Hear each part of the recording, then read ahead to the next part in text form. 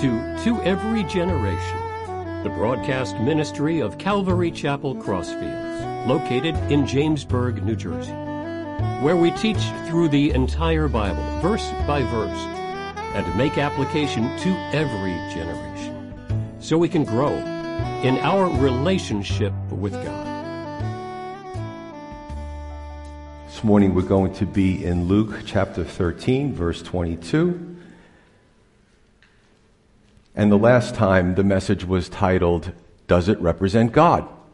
Does it represent God? So we're looking at what we were looking at as a first century example of sort of a religious, onerous, burdensome rule about the Sabbath that was sad what was going on, and Jesus had to address it. Basically saying, as God the Son, he co-authored the law with God the Father and God the Holy Spirit, and he made the Sabbath to bless people, not for it to be a burden. So 2,000 years later, and I grew up in religion too, and there was all these rules and things to memorize, and I walked away because it was too confusing for me. I didn't understand it. I didn't feel like it was getting me close to God. So sort of the litmus test for does it represent God? And you could take anything. Our church, what do we do? Why do we do it? What does the Bible say? What does Jesus say about it? Are we doing it the way he said we should be doing it? So does it represent God is a question that can be asked for many different things in religion, right? So today the message is titled, Strive, Don't Be Stopped, because Jesus now gets to a point where he's explaining to the people. They come up again as usual, right? The crowds would follow him and they would have questions. And sometimes these questions were sort of abstract about some person somewhere out there. And Jesus would always bring it back to the questioner and say, but what about you? Instead of questioning where everyone else is with God, and people do that. Sort of the MYOB, the mind your own business principle. What about you? Are you going to heaven? Right? Don't worry about everybody else in the world. Concern yourself. Make sure you're right first. So, pretty neat stuff. We're going to look at some hindrances. It's kind of neat as Jesus goes through this. And, these were his teachings, right? We're going to look at this in 4 parts. But his teachings were, people would follow him. He would teach a parable. He would explain symbolism. Then there would be a real-life event. He would do a miracle. Then he would kind of speak about that miracle and do an editorial on his own miracle and what it meant to the people. And it's kind of a neat thing. If you walked with Jesus, you might even have a hard time following him sometimes, and people do that when they read the Bible. I need somebody to teach me this. I don't get it. And I got to tell you, when I first became a believer, I had such a hunger for God's Word, but I didn't understand either. I had to find people who knew more than I did and go to school and learn. But the average person can read the entire Bible and understand it, right? You might not understand the deep theological, heady things about predestination and election, but you definitely will understand, what does it mean? How do I get saved, right? What does God want from my life? Very simple things that we should know. So we're going to jump in verse 22. And Jesus says, it says, and he, Jesus, went through the cities and villages, teaching and journeying toward Jerusalem. Then one said to him, Lord, are there few who are saved? And he said to them, that's pretty interesting. So a person asks a question, but Jesus responds to the entire crowd because it's germane to all of their situation.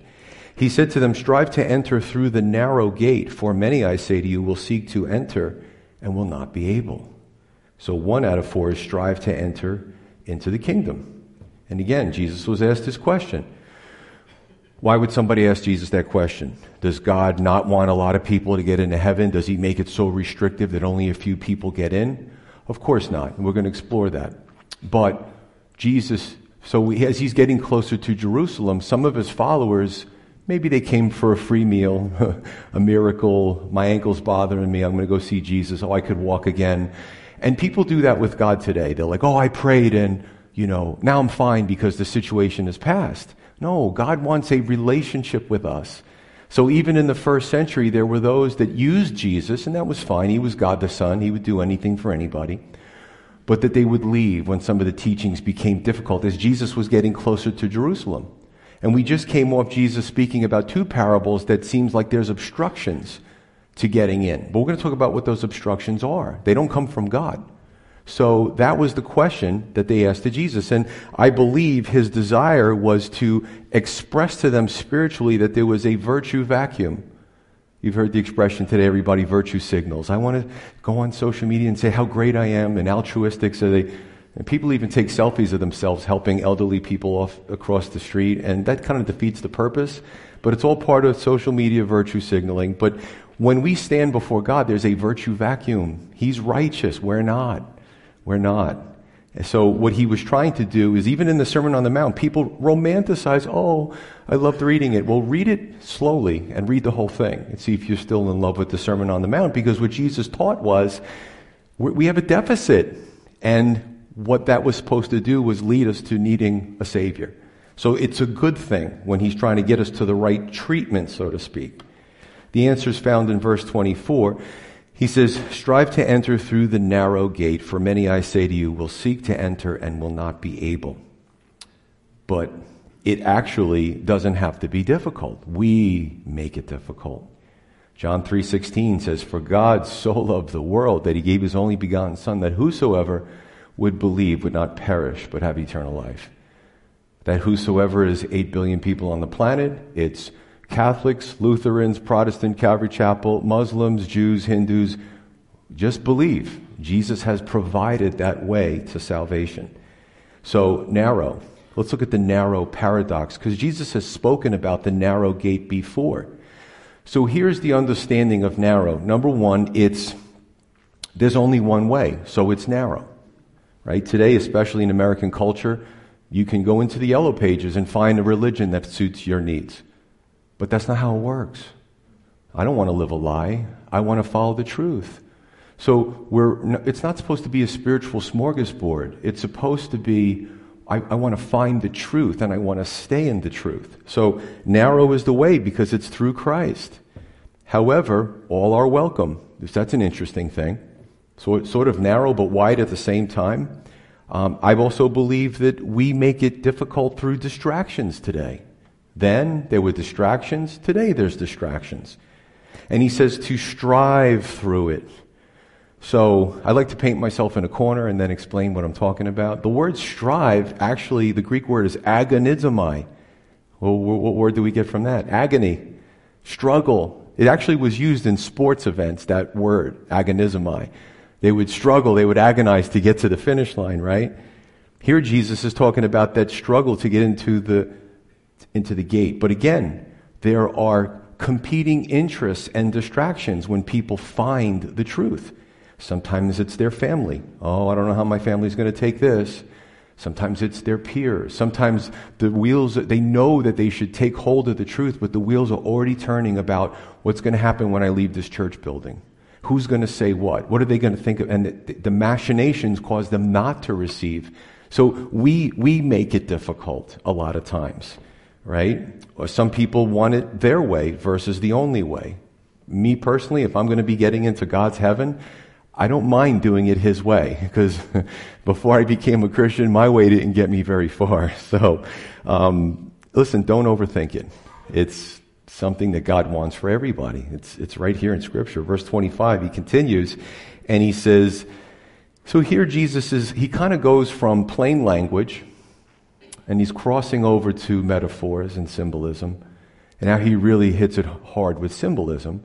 We have to understand what that symbolism is, right? What's the key? What do the symbols represent? He says, once the master or the Lord of the house has risen up and shut the door, and you begin to stand outside and knock at the door, saying, Lord, Lord, open for us, and he will answer and say to you, I do not know you. Where you are from. Then you will begin to say, well, we ate and drank in your presence. You taught in our streets. But he will say, I tell you, I do not know you. Where you are from, depart from me, all you workers of iniquity. There will be weeping and gnashing of teeth when you see Abraham and Isaac and Jacob and all the prophets in the kingdom of God and yourselves thrust out. They will come from the east and the west, from the north and the south, and sit down in the kingdom of God. And indeed, there are last who will be first, and there are first who will be last. Now understand that there was a cultural issue. There was if God could bring us back in time 2,000 years to Israel, it would be like culture shock. And you'd be like, oh, I get what they're saying. I read the Bible and now it's clear to me. Some people take a trip to Israel and walk through the Holy Land and see some of the artifacts, and they get a better understanding of even where some of the battles take place and where Jesus taught and the acoustics of the area. And people, they come back from Israel like, this was the best trip I've ever taken. So he kind of moves to these metaphors. The second point in all this is resistance from self. So there's 3 resistances that we're going to talk about. 2 out of 4 is resistance from self, and I want to explore this a little bit more. So there was a great Chinese military general type person, whatever. He wasn't a believer. It was before the time of Christ. His name was Sun Tzu, and he wrote the book The Art of War. And he was trying to teach the art of war. And he said that, it's good to know your opponent when you go into battle because you can win some battles. But he said, it's very important that you know yourself. And we might think that and say, well, that's odd. So if I know myself, I could win a battle. Let's take this into the spiritual realm, right? We know ourselves. I've lived with this person for 55 years. I know this person better than anybody else. I know what my hang-ups are. I know what my problems are. I know what keeps me from good things. So to know yourself, resistance from self is a big hindrance to having a close relationship with God. To be able to explore that and to be able to deal with it effectively and then reach out and take a hold of the Lord. Some people who don't come to Christ, who keep refusing altar calls, if they're really honest with themselves and they say to themselves, and listen, there's nothing wrong with self-talk. It doesn't mean you're a crazy person. But when you're alone and say, why am I doing this? Why am I acting like this? Why did that bother me? And you kind of work through it. If you go for treatment or you go for a therapist, what do? They ask a lot of questions. They sort of want you to come to some of the conclusions. So to know yourself, right? Let's look at this. 5, verse 25. Once the door is shut. Now this would refer to probably a death unexpectedly. I think I'm in good shape. My blood numbers are good, but who knows? I could go out and get run over by a car, and there's the end of Pastor Joe. And I didn't know, right? We don't come with expiration dates. So once the door is shut, it means there's no more chances. Hebrews 9:27 tells us it is appointed for us to die once, and then the judgment. There's no do-overs. Once that door being shut, if you understood those old, kind of homes, they were some heavy, solid doors, and it would keep burglars and bad people out at night, and they'd close the doors so the family could be safe. So there's a little bit of a cultural thing to help you understand that. This could also refer to the rapture or the harpazo of the church. The Lord comes for his saints. He's going to create a new heavens and a new earth. And some maybe have heard the gospel for a very long time and said, well, I'm interested, but listen, my life is very busy. I can't do this right now. And then it's it. And the door is shut. We see this in the parable of the 10 virgins. There's some crossover here, right? So make the decision today, right? Make the decision now. We have a few hundred listeners on the live stream. You can do it right where you are, sitting in home, in bed, eating your pancakes. You can receive Christ. It's all good. It doesn't matter where you are. Just a word on seeking versus striving, and there's 2 Greek words for that. So, seeking versus striving. I know for me, I grew up in religion. I couldn't follow all the rules. I did wear a crucifix. I thought that meant something. People, whatever. I don't judge anybody. Some people wear it as jewelry. Some people it has sentimental meaning. Could come from a loved one. But probably in maybe my 20s, I started, I kind of had walked away, and I was really seeking the truth. And I bought all these religious books, and I would read through them and pore through them, and who were the founders, and what did they say, and, I was seeking. And then I would say, well, this doesn't really fit, and it's not the truth, nobody wants to live a lie, I would discard it. Then I eventually found Christ. So I'm seeking, and this is what seeking does. And you run into the truth. Here's where the striving comes in. The agonizing of counting the costs. Do I really want to do this? Do I really want to follow this? What if people I love call me a Bible thumper? What if I'm thrown out of my professional establishment? Maybe they'll accept me, maybe they won't. So people strive, they agonize with themselves because God's like, I'm here. Jesus opened his arms wide to receive us, but he gave us free will. So the striving, I believe, comes through this process of deciding to jump in wholeheartedly. Listen, between the people sitting here and people watching, I know I'm hitting something somewhere. I sense it. Verse 25, they say, Lord, Lord, open for us. Again, no going back after this life. Remember, there's also the parable of the great feast. I don't want to throw too much into this, but we covered a lot of these parables. I taught for a few months just on the parables, and they're very fascinating. But in addition, in John 3:17, this is important. Is there a judgment? Is there a hell? Sure there is. Is there a heaven? Sure there is. Is there an afterlife and beautiful things that God creates? Sure there is. However, John 3:17, which comes after John 3:16, that says, God did not send his Son into the world to condemn the world, but that through him, through Jesus, the world might be saved. You see, I can express to you a reality, and you could leave here and say, I didn't like, he said the word hell, I don't think I like that type of church. Well, listen, there's a lot of things that we don't like that are a reality. But I wanted to quote John 3:17 because God's desire to send his Son was never sinned, is pure, and he sends him to take the form of a human being and dies this awful crucifixion death for something he didn't do, and he took the sins of the world on him. So why send his Son for something that's just a miserable prospect? But he did it, and I read to you the scripture the last Sunday, for the joy set before him, which is us. He knew he had to die for our sins. So he didn't come and send his Son to condemn the world. That you have to take away today. That's important.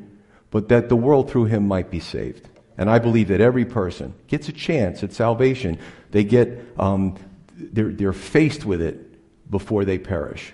And I've seen it happen on deathbeds. It's pretty amazing.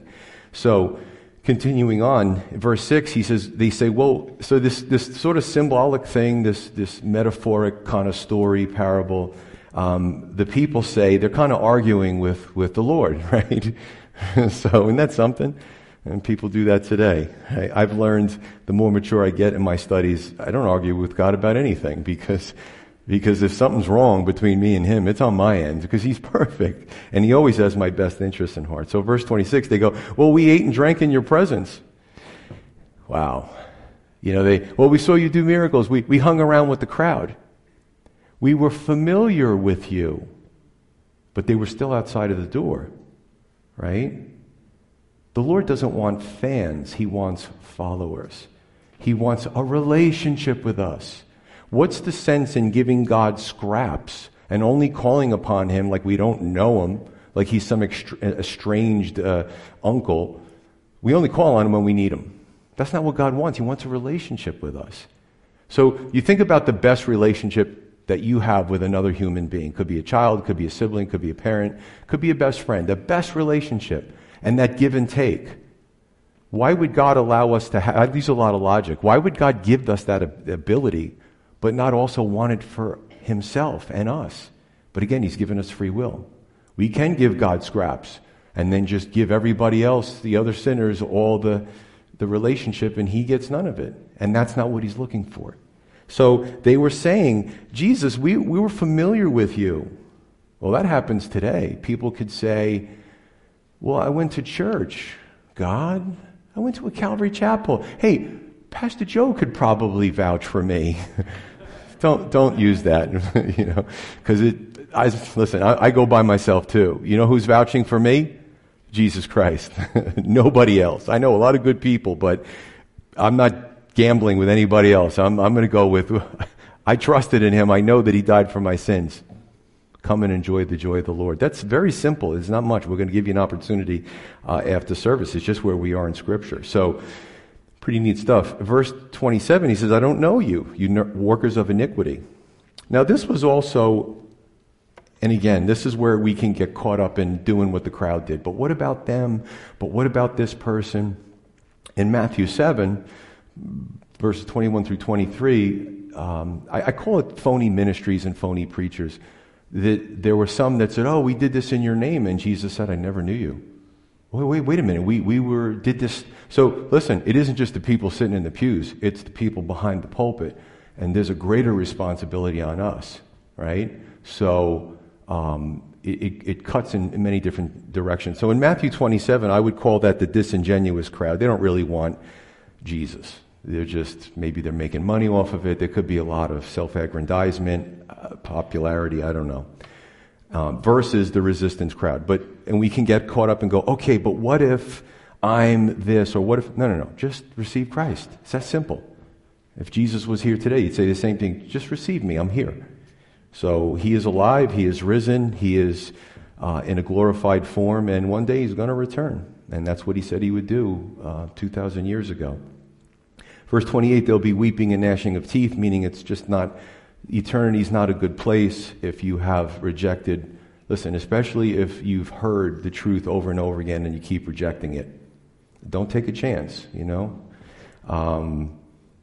I will just say as well that even those, and I say this, those that don't believe in God or they have angst against God, they're still enjoying his creation. Now, the creation that we live in currently is in a fallen state because of sin. But think about it, and I've been to the shores maybe 25 minutes from me. I don't go as much as I'd like, but just sit on the beach and watch the waves crashing against the shore. And there's just a certain place, and it can go no further, and it recedes back into the...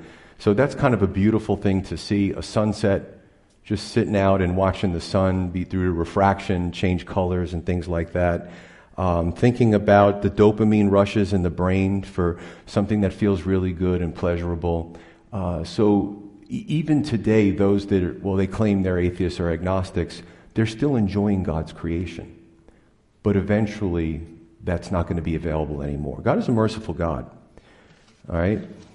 Verse 28 and 29. Now again, some of this really is germane to the first century, and there was cultural issues and some of the religious setups that were there. They'll come from the north, south, east, and west. Remember, the gospel message is all-inclusive. Without social media, airplanes, FedEx, and all that other kind of stuff, the followers of Christ went into Africa, and there's huge communities in parts of Africa that they have the artifacts of when they were visited and the gospel was received. India. So when you look at Israel and you look at how far the followers went, they were so on fire for the things of God that they would just keep walking and walking until their feet fell off to find some remote community to tell them about the good news of salvation. So the east, west, north, south, right? The people will come from all over because they received the gospel. But you will be thrust out. Remember, he was also talking to people. In the crowd was a mixture. There were those that really wanted to hear. There were those that, believe it or not, I'm sure it's not hard to believe, that were trying to find fault with him. They felt they were part of the religious institution. They felt that, he was just getting too much of a following, and they were starting to lose followers. But their religious teachings were very burdensome. Sometimes we should just look in the mirror before we criticize somebody else. But what Jesus was saying is, you're not going to get into heaven based on privilege, heritage, based on a religious system. Now, when you read the Old Testament and the New Testament, what I just said is a true statement, whether you're in the Old or the New Testament. For some reason, certain religions teach these things as if they're true, these certain traditions, but they're found nowhere in Scripture. So God did not give his assent to any of these things, right? It's through faith, the Bible says. And then, of course, the last will be first, the first will be last. There's probably just a lot of surprises in heaven, There could be somebody who is incredibly smart on this planet and has chosen to take a life to serve other people. And maybe they don't have nice clothes, and maybe they don't have nice money, and people wouldn't give them a second look. And then when we get to heaven, they'll be up in the front. The last will be first, the first will be last. How many people jockey for positions in the churches? Seriously, this isn't a Fortune 500 company. It's a church.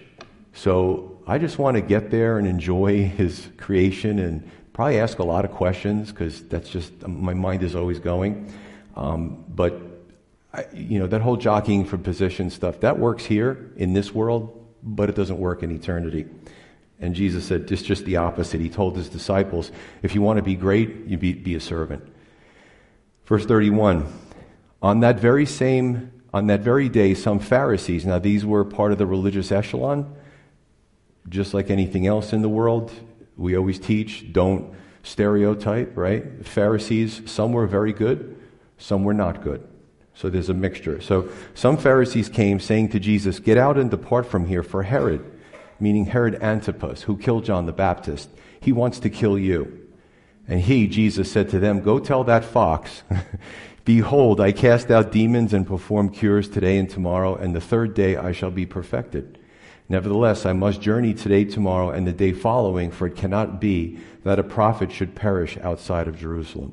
Jesus made so many prophecies about himself and his crucifixion and resurrection, and it's interesting, we look at everything in hindsight, but there were things that Jesus said and people probably scratched their heads. You're at the height of popularity. You can raise the dead. How are you going to be crucified? Well, he gave his life for us, right? And there's a whole legal component to all that. So, going back to this, 3 is the resistance from the powerful. Now, some people, and it's funny because I like to listen to different Bible teachers, and they get into these camps, and some say, "Oh, those Pharisees were trying to play a trick on Jesus. They were trying to get him out of there." And then other Bible teachers say, "Oh, those were the good Pharisees, and they really were genuinely looking out for Jesus." Honestly, does it really matter? I subscribe to the latter view, right? So they're warning Jesus that Herod now is taken. Remember, the Herods were they were political leaders, but they wanted to be like self-imposed messiahs. So Jesus was doing all this stuff, and there was a jealousy not only from the religious system, but the political system and the political religious system. So Jesus says, verse 32, "Go tell that fox." It's not a compliment. It meant that Herod was a cunning but weak ruler, as the rulers wanted to be seen as a lion or a stallion. Jesus said, "Go tell him he's a fox." And he's basically saying, I'm not going to be distracted from the powerful. It's just not going to happen. He's God the Son. He's God in the flesh. And the fact that they wanted to crucify him played right into the sacrifice he was going to make for our sins. You can't outfox God, period, So he said, "I'll work today, tomorrow, the third day I'll be perfected." Well, he's probably referring to the resurrection after the crucifixion. But again, nobody was going to stop him. I think that when we look at this world sometimes, and we see it in our own country, right? Some of the way pro-lifers are being treated, they're praying, and, they don't agree with abortion, and some of them have been charged by the government agents. There was actually a video I saw in England, and people say, "Oh, that's Europe." Listen, a lot of weird stuff that happens there is coming this way, and I'm going to tie it in a moment. But there was a woman who was standing outside an abortion clinic, and she was far enough away from people going in and out, and she was leaning against like a stone wall, and she just was sitting there. She was praying, but she was quiet. Somebody called the police on her. Police come. They're actually asking her what she was doing. She goes, "I just was being quiet. If you have to know, I was praying in my mind to God." They arrested her. Mind crimes, right? There's some weird stuff happening in this world. So we're blessed. We're fortunate in America. But our brothers and sisters across Africa and Asia and now Europe and a lot of these places, they're being persecuted for what they believe, and they're not bothering anybody, right? They're not doing that. Listen, I'm not for violence, and I'm definitely against, and I think it hurts how we look when somebody attacks an abortion clinic or uses a bomb or something like that. I think that's awful. That's not what Jesus would have done, right? So, and sometimes people who do it wrong make the rest of us, and then we say to ourselves, "Oh, it's not a good look for the faith." What was that person thinking? But let me just say this. Talking about powerful people, I have to tell you that I've watched hours of video, painfully. And the reason why I'm saying it, because you might say, "Wow, what you're saying is hard to believe." So there was recently the World Economic Forum. How many people are familiar with that? Davos, Switzerland, where all the billionaires get together and talk about how they're going to save the planet.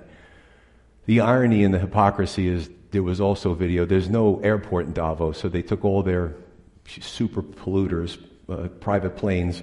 Over 1,000 of them went to an airport Then they had to go to a helipad and take helicopters and other major polluters, right, to a place where there were limousines, large Escalades, gas guzzlers. So there's over 1,000 planes, and there's all these people, and they eventually get to this forum, how they're going to save the planet from us, who use very little carbon footprint. But theirs they said that they calculated all the emissions and stuff could have been equivalent to about 400,000 vehicles being used by average Americans in a year. But they're gonna save the planet, of course. So I think they're tremendous hypocrites, and you can dismiss them as wacky billionaires who have nothing better to do than have a God complex. But here's where it's dangerous. They have Pastor Vinny, both of us, we watch these videos, and this is mainstream media finally starting to report this stuff and criticize it. There's a Dr. Harari, who's one of their doctors, and he speaks too, and he talks about reading Genesis. He talks about God, and then he talks about how we're going to be better than God, how we're going to cause this transhuman race where everyone has an implant. This stuff is real. This is really happening. I watched Klaus Schwab do an interview, and he's reclining in this chair, and he say, it's going to be great when we have the implant in our brains, and I can understand what all of you are thinking. I'm sure it's only going to work one way. So, because they're rich and powerful, right? They have a God complex. So they hate God. They're trying to usurp his position. And again, here's where the problem comes in. Some of our politicians were over there. People who are actively in Congress, former lawmakers, and the director of the FBI was there. That's really disturbing and inappropriate. Why are you rubbing elbows with these billionaires who hate the American way of life and hate the faith community? I mean, they have said it. So, I got to say that, and, it's a little bit of an imbalance, one party more than the other, but these powerful globalists have bought off a lot of our politicians. And I'll just throw this in there. Again, saw the video. If anyone has a problem with what I'm saying, I'm more than happy to show it to you. So everybody knows who Al Gore is, right? So he was interviewed, and he said, it's amazing how they know so much about how our government works, even though they're not in it anymore. And he said the Inflation Reduction Act, he basically said, don't worry, there's millions of dollars in the Inflation Reduction Act to continue the globalist movement. Now, this is something I knew. You have 4,000 pages of garbage. There's some good stuff in there. It becomes a law. And then only afterwards do people actually read it and say, what do we just impose upon ourselves? So he was just talking about how we're going to get our way to the United States, and we have to attenuate it, right? This is all scripture. Right? This is all prophecy. The United States has to be humiliated and fall in line with the European Union, and everybody has to be equal. There can't be any exceptionalism in the United States, and we're starting to see that happen. I've always said, and I'm more than happy to show you the scripture, that people say, oh, the Antichrist, that's so antiquated. Well, what if I told you that he's a charismatic globalist who's very powerful and in politics right now? They have to have somebody that has to lead this. And I believe that the Antichrist infrastructure, his foundation, comes in through aggressive globalism. It's totally anathema to anything we believe as Christians.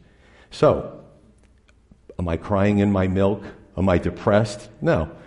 It just proves another multiple prophetic scriptures that are coming to true as we speak. So they're going to make it happen. This transhumanism thing is kind of creepy. You think about the mark of the beast and the chip. They're openly telling you that they want to create a race of hybrid human beings. We have flesh, but we're all going to be implanted with this chip, and it's going to be able to control us, right? It is what it is. Right, James? I joke around a lot. My personal life, it doesn't deter me because I know God has a plan. So I'm not a doom and gloom preacher, but hey, I'm also a realist. And I was in law enforcement, so I worked for government. I worked with federal agencies. I know how government works. Yeah, you vote, but maybe do a little bit more homework on who you're voting for and see if they're connected with any of these groups. Okay, continuing on. But just do it. Just go tell that fox. Just keep going and be serious about what you believe, and don't worry about the distractions. We're going to hit speed bumps. Verse 34, 35, last few verses, Jesus said, "O Jerusalem, Jerusalem, the one who kills the prophets and stones those who are sent to her, how often I wanted to gather your children together as a hen gathers her brood under her wings, but you were not willing. See, your house is left to you desolate, and assuredly I say to you, you shall not see me until the time comes when you say, blessed is he who comes in the name of the Lord." So 4 is resistance, I would say, from religion or the religious establishment. When you read the Old Testament, you could see that God wanted Jerusalem and the Temple Mount to be such a sacred place. He instituted all these things, and over decades and sometimes centuries, it became corrupted. God, through Isaiah, Jeremiah, like a lot of these prophets, said to the people, this is bad, you need to stop doing this, it's blasphemous. And then God would remove his protective hand and let everything play out. Then the people would repent, he'd restore them, and then unfortunately they would do it again. What does that tell us about the human race is? We need a Savior. We need intervention from God. Because left to our own devices, look at all the cultures and the empires, and look what's going on in the world today, right? There's no hope except for divine intervention. And there will be. So the Jerusalem, or the political religious establishment, had taken on a corrupt note to it, and even Jewish historians from the first century tell us the same thing if you read it, and the ones that weren't Christians. Verse 34, the hen and the chicks analogy. This is well-known fact that if there's a barn fire or there's danger and the hen can't get all of her chicks to go to safety, she'll spread her wings, she'll bring them all together, and they've actually found where there's been some fires that haven't been absolute, that the hen is gone, and they would peel back the wings and some of the chicks had survived. So, great analogy. Jesus, of course, everything he does is perfect. Jesus' desire was there to be a great revival in Jerusalem, and he wanted, for the people's sake, not because he had a big ego, he wanted for their sake for them to accept him as the Messiah, but instead they crucified him.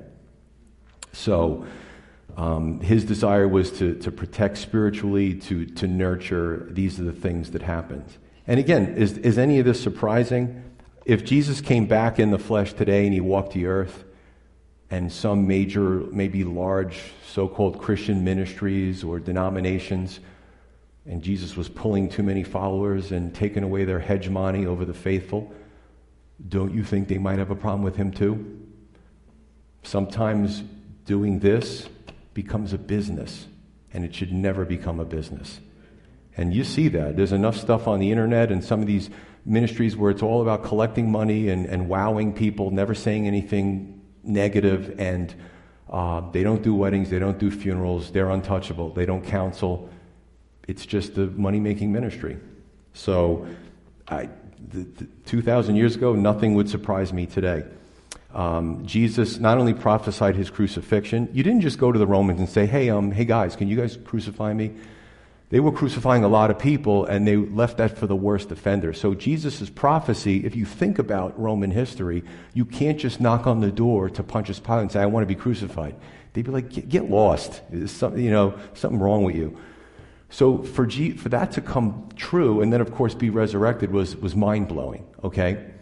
In addition to that, Jesus prophesied a few decades prior that the whole Jerusalem system would be razed to the ground by the Roman Empire in AD, with the AD 66 through AD 70 Roman-Jewish War, which culminated in AD 70. So these are things that maybe they didn't take a second thought, and then after it happened, they're like, wow, Jesus said that this would happen. He said, you'll see me no more until you say, blessed is he who comes in the name of the Lord. Now this was something that was said at his triumphal entry, but the Old Testament prophecy in Psalms was actually meant for the Lord's second coming. So you see two fulfillments of this. Okay? So this is where we, listen, Jesus strove for what? To die for our sins. Right? And honestly, if you don't believe that he died for our sins, you really need to dismiss him of somebody who is mentally unbalanced. Who would do such a thing unless they were really God the Son coming to die for our sins? So there's a book, Lunatic, Messiah, or whatever. I know I'm butchering the title, but basically, the very famous author who basically said, if you don't accept what Jesus said about dying for the sins of the world, you have to dismiss him as a lunatic, because nobody would do that. And then as his followers, to follow him afterwards and be murdered by the Roman government. He really did rise from the dead, and there's a lot of proofs to that. So Jesus had a mission, but we also have to have a mission. And it's not to be stopped. In what? In getting closer to God, in growing, in understanding our spiritual gifts, right? We're not building an army here. We're building a faith system within ourselves, a relationship to hopefully affect people with positive outcomes for the kingdom. Oh, there's one thing I didn't read, and I'll just read this real quick. Warren Wiersbe, in his book, it's Be Compassionate, about this. And it's so funny because he talks about the crowds who often would go to Jesus and say, hey, what about this person? Like all these third-party postulations, right? So Warren Wiersbe says, and he did a lot of things. He's gone to be with the Lord now. He says, I sometimes receive theological letters from radio listeners who want to argue about predestination, election, and other difficult doctrines. When I reply, I usually ask them about their prayer life, their witnessing, and their work in the local church. That often ends the correspondence. I love that. He goes, too many professed Christians want to discuss these profound doctrines, but they don't want to put them into practice by seeking to win people to Jesus. It reminds me of the Bible scholar. The guy knows everything about the Bible, but he can't hold the relationship together because he doesn't apply what he's learned to his life. And that's what we're supposed to be doing, folks. So we're going to get resistance. And some of the resistance can be from our own flesh. Amen? But don't be stopped. And again, the more the world starts to have this meltdown as we see it, with money being poured, thrown at every problem, and nothing seems to get solved. Evil increasing, right is wrong, wrong is right.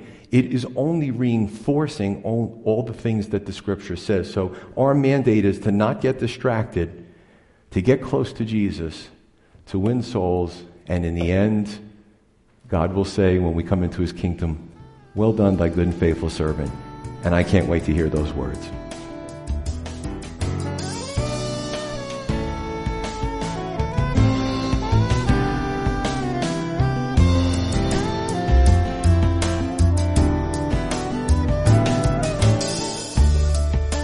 You've been listening to Every Generation from Calvary Chapel Crossfields.